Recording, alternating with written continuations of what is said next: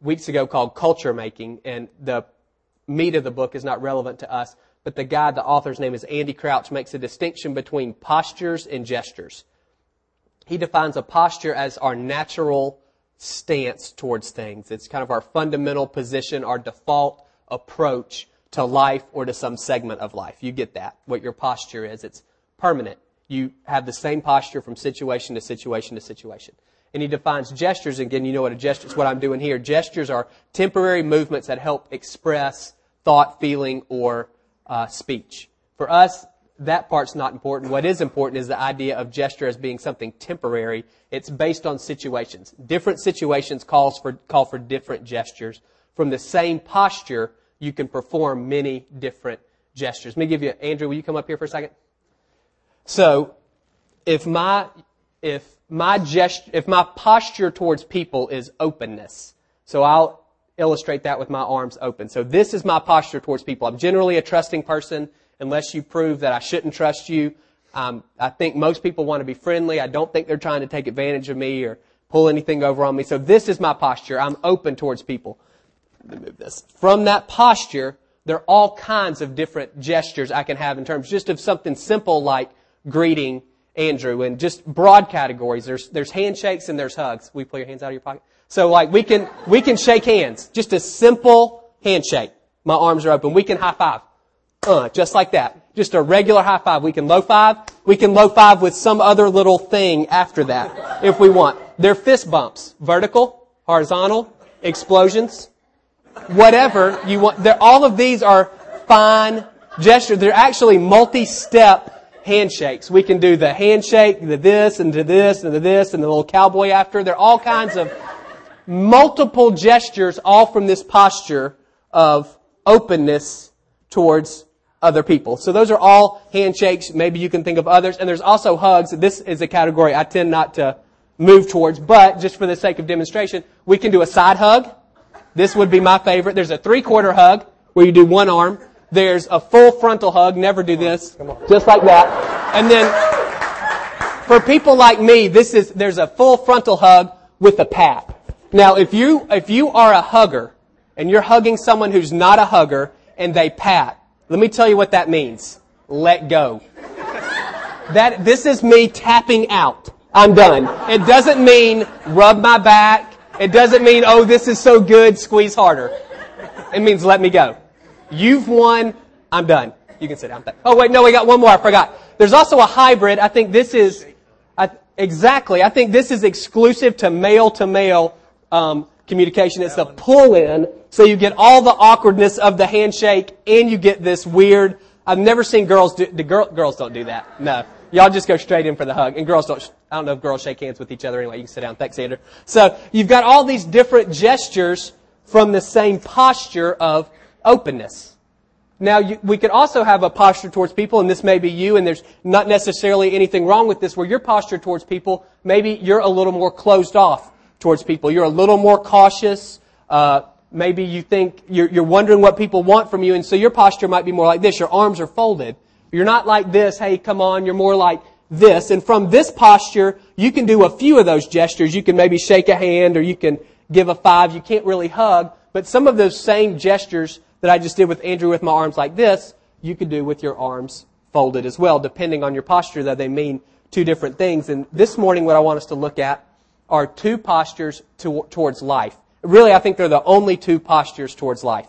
I think everything that we do, everything that every one of us does, or everything that every one of us doesn't do, either comes from a posture of faith in God or a posture of unbelief or doubt in God. I'm just going to call faith in God faith, and unbelief and doubt I'll use interchangeably. I think everything that every person does is either from a posture of faith or from a posture of doubt. And what we need to do is figure out which one we are. What is our posture? And before you say, well, I'm a Christian, so therefore, by default, my posture is one of faith, I wouldn't go there necessarily. Unfortunately, I think there are many Christians who live, at least in areas of their life, from a posture of doubt. And on the flip side of that, I think there are people who are outside the family of faith who actually live from a posture of faith. You can see this in Acts 10 and 11. We don't have time to read it. It's the story of Cornelius. It was a guy who was outside of the family of God, but who was responding to, in the Bible, it's referred to as light. It's revelation. It's how much of God Cornelius knew. And he got about this much, and he was responding to this little bit of light that he had in faith. And so God gave him more. He sent Peter to his house, and Peter explained the gospel, and Cornelius wound up becoming a Christian. And you'll see that at times in the world. People who don't know the gospel, people who don't know who Jesus is, people who maybe haven't read the Bible. They might be people who've been in church, but they've never really understood the gospel. They only have a little bit of light, but they're responding to that in faith. And God responds to that faith by giving them more revelation. And many of those people wind up becoming Christians. And that may be you here today. I would say most likely, though, many of you in the room, you've already responded to the Lord, but it could be that you're still living from a posture of doubt. And over time, that posture of doubt will devastate you. Hebrews 11:6 says, without faith, it's impossible to please God. Therefore, everything we do from a posture of doubt, by definition, is displeasing to the Lord. No matter what it is, if it's done from a posture of doubt, it can't please God, because without faith, it's impossible to please God. List all of the good works that you can think of in your mind. If they're done from a posture of doubt, they're not pleasing to God. They may be helpful to other people. They may win you a prize. And people might think you're the citizen or humanitarian or stud or whatever of the year. But if it's done from a posture of doubt, fundamentally it's displeasing to the Lord. Only things that are done from a posture of faith are pleasing to Him. Having a posture of faith, it's your arms are open to receive the grace of God. The grace of God is His unmerited favor. It's all the good things that He wants to give to us that we don't deserve, and we don't deserve any of them. Living from a posture of doubt, your arms are closed to the grace of God. You can't receive any of the good things that He wants to give you. Your arms are closed to His grace. You don't want to live like this. You don't, because then you're left to your own devices. We've been talking a lot about soil and plants and fruit and all of that stuff, and the way this ties in, if we're not open to the grace of God, if we're not living from a posture of faith, ultimately there will be no good fruit in our life. The only fruit that will come is the fruit that we can make happen. And it'll be this much work for this much results. If you want to see fruit in your life, if you want to see God work, if you want to see change, all those things that we've talked about, you have to live from a posture of faith. Again, because by definition, from a posture of doubt, you're not pleasing to God. Those things are not pleasing to God. I won't say you aren't. The stuff you're doing is not pleasing to God. It will cut you off from His grace. There will not be fruit in your life. So if you want to see fruit from that thing you wrote on the card, that thing that you feel like, this is what God has put me on earth to do, this is my deal. If you want to see fruit, you've got to approach life from a posture of faith. And again, I think a lot of us, sometimes we can segment. When it comes to our eternal life, oh yeah, it's all faith with that. And we're trusting in Jesus to forgive us of our sins and to get us into heaven. But when it comes to living life here, a lot of us approach it from a posture of doubt. And one of the things that can be tricky is we don't recognize our posture unless it's pointed out. If I say something to you now about your posture, you're going to notice how you're sitting and whether your shoulders are back and whether you're slumping and your chin, you'll notice all that. But if I don't bring it to your attention, it's your natural state. It's your default position.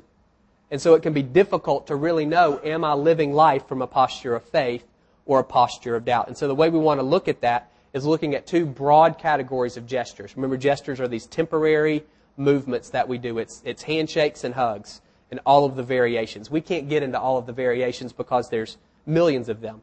What I want to look at is just two broad categories that will help you determine where your posture is coming from, or what your posture is. Excuse me about that.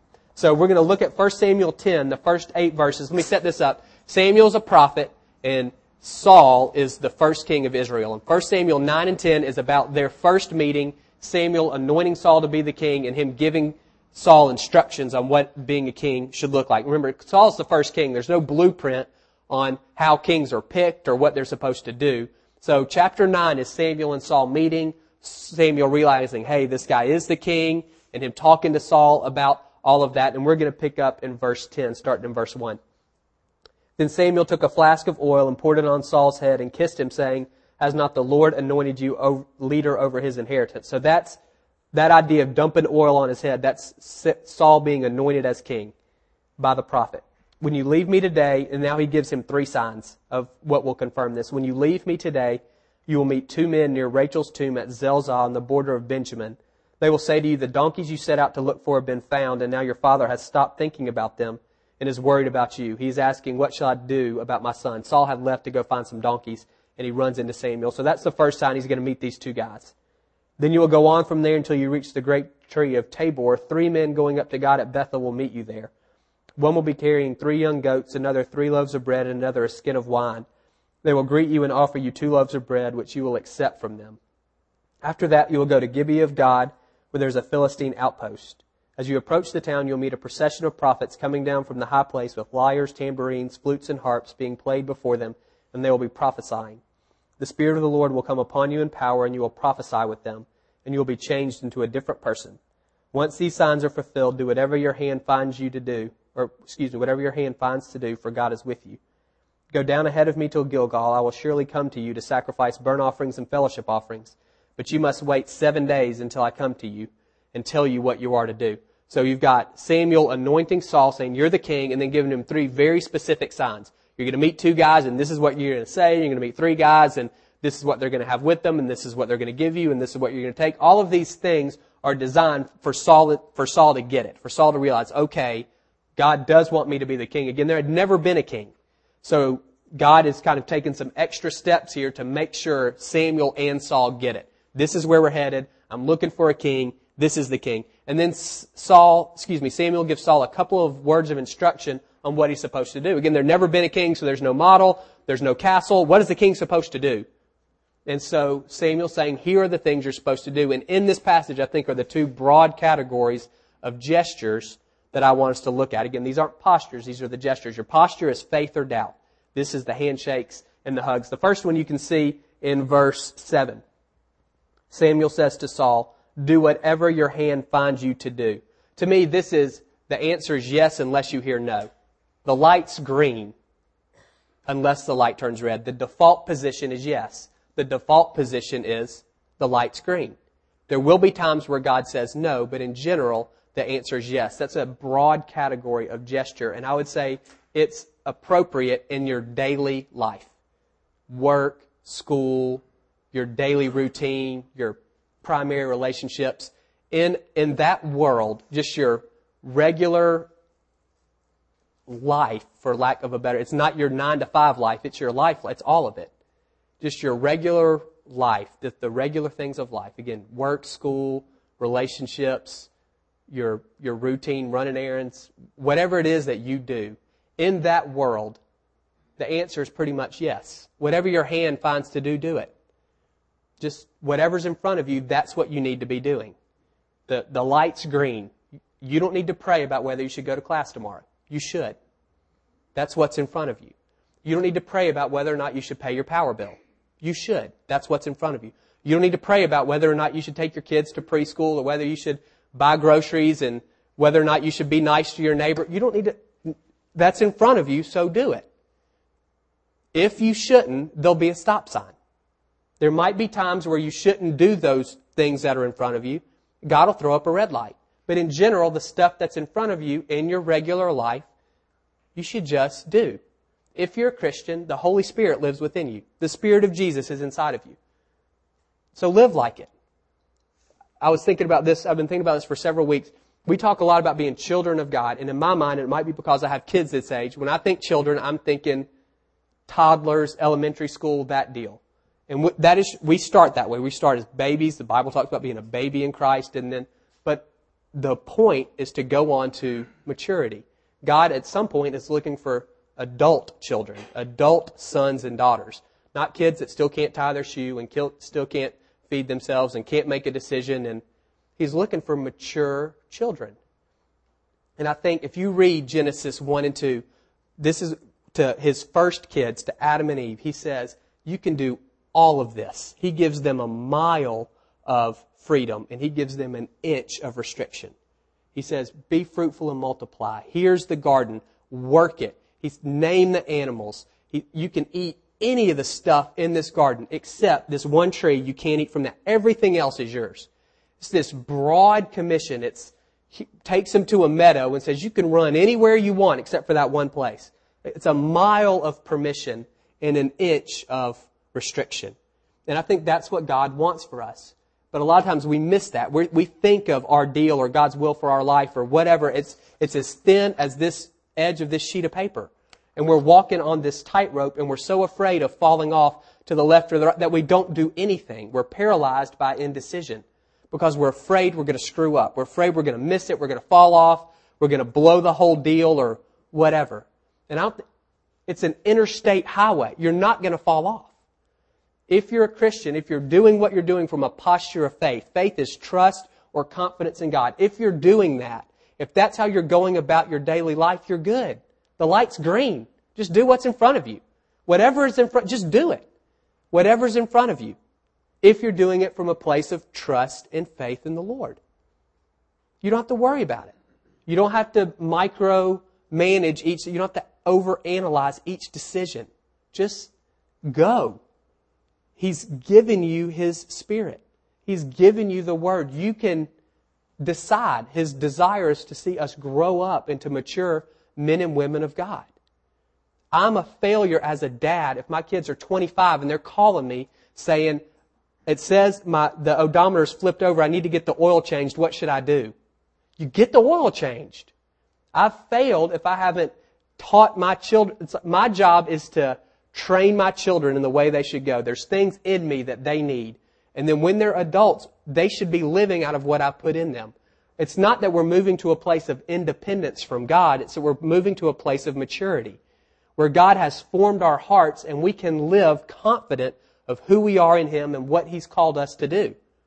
You shouldn't have to check with Him about every little thing. And it's not a matter of living apart from Him. It's actually a deeper level of dependence because He's formed your heart. You know Him. You know His character, and so you can live confidently in that. There you go. That's fine. So that's the first thing is it's a yes. When it comes to your daily life, just the regular stuff, everything you're thinking about, the light's green. Just go. Now, there are people who do that from a posture of doubt. You can do it from a posture of faith or you can do it from a posture of doubt. There are people who do that. They do whatever their hands find to do, but they do it from a place of doubt. They're doing it from a place of not trusting in the Lord. And a lot of times doubt expresses itself through an overconfidence in ourselves. I don't trust God to take care of these things, so I'm going to do everything.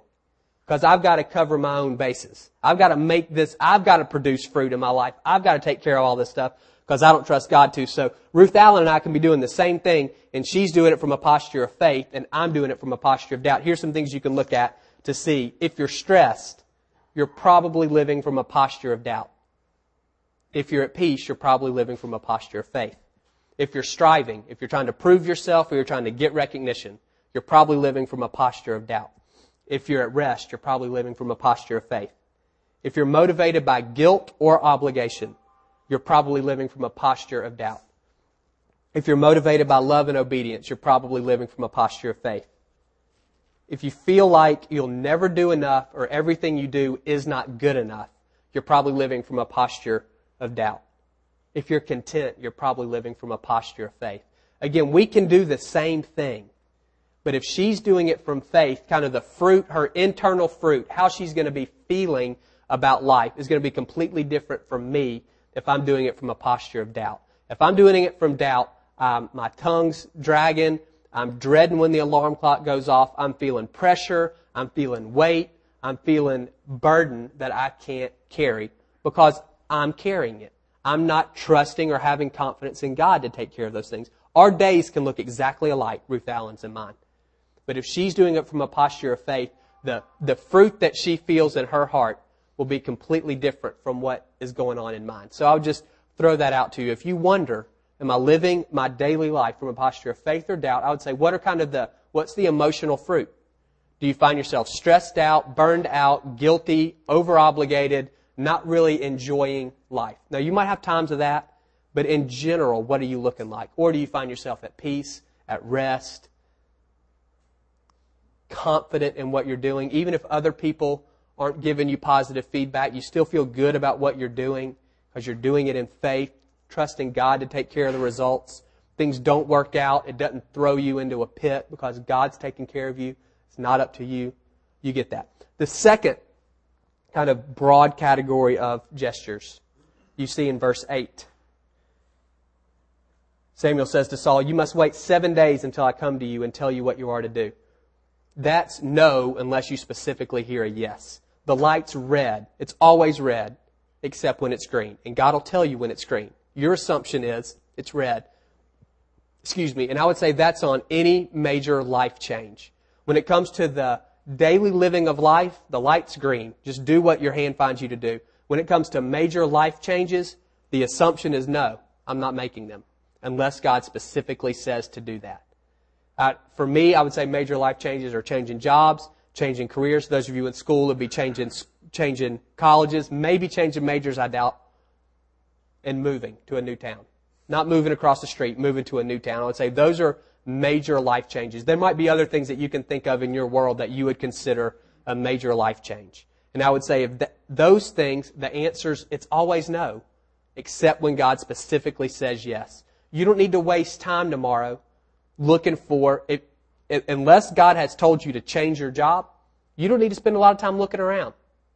You don't need, I'm not going to do that tomorrow. Like, you're my people.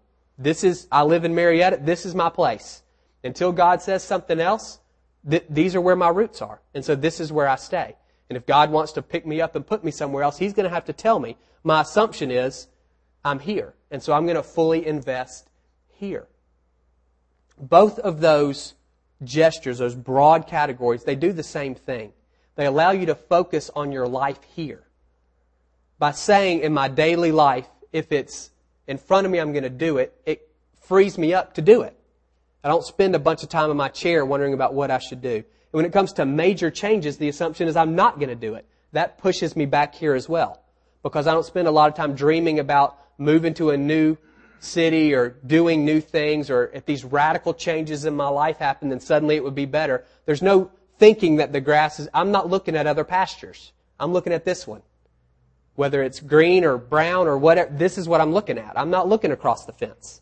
Those are major changes. And if God wants me to move to a different place, He's going to have to tell me. You see what I'm saying? So you've got, when it comes to living life, just do it. You don't have to analyze everything. You don't have to pray for 7 hours to decide what you should wear in the morning. Just do it. Just do what's in front of you. And when it comes to major life decisions, don't do it. Stick where you are until God tells you to leave, and He'll make it plain. You're not going to miss that. If He wants you to move somewhere else, if He wants you to change careers, He'll make that known to you. He'll make it plain. You don't have to wonder on a regular basis, am I doing the right thing? Is this right for me? Yes, it's right for your life. Until He tells you it's wrong for your life, it's right for your life. Again, if you're doing it from a posture of faith.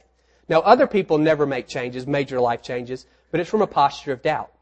And this could be you. If you're unwilling to make these major life changes because you're afraid or because you're complacent, you're probably living from a posture of doubt. That's not faith.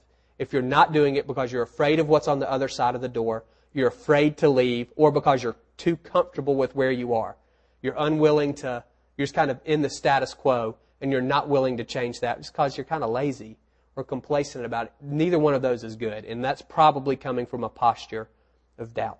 So again, 2 areas of your life, your daily life and major decisions. Your daily life, it's green. Just go. The light's green. God will let you know if you should do something different in your daily life.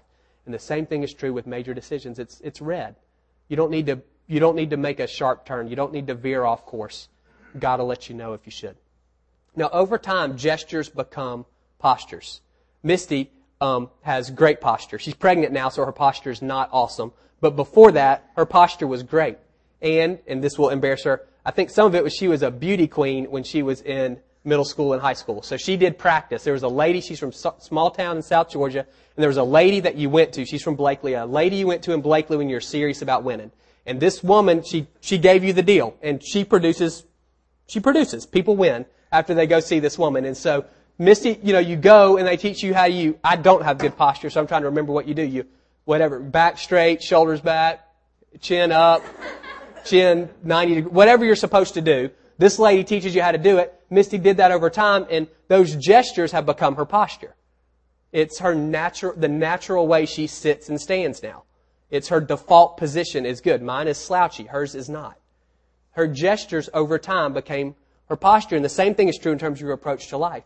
If you choose faithful obedience, if you choose these gestures of faith, over time, your heart will be formed, molded, and shaped, and your posture will be one of faith.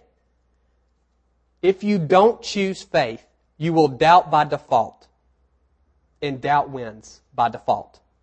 Faith is not a default. Faith is a choice.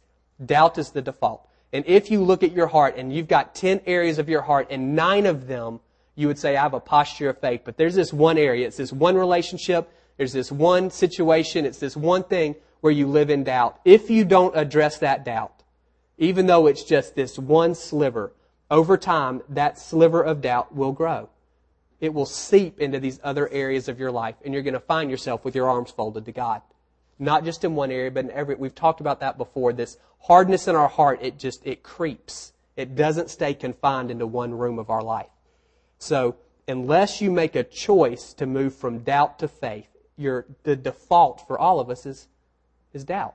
That's the non-choice. And so we have to be intentional about gestures of faith, which will eventually lead to a posture of faith. And then that will be our natural position. And we'll approach life like this, with our arms open, ready to receive the grace of God, not like this, with our arms folded so we can't receive the grace of God, which actually keeps us from getting where we want to go. Having your arms folded only hurts you. It keeps you from receiving the good things that God wants to give to you. Good? Good. Let's pray. Guys, young worship team, y'all come back up.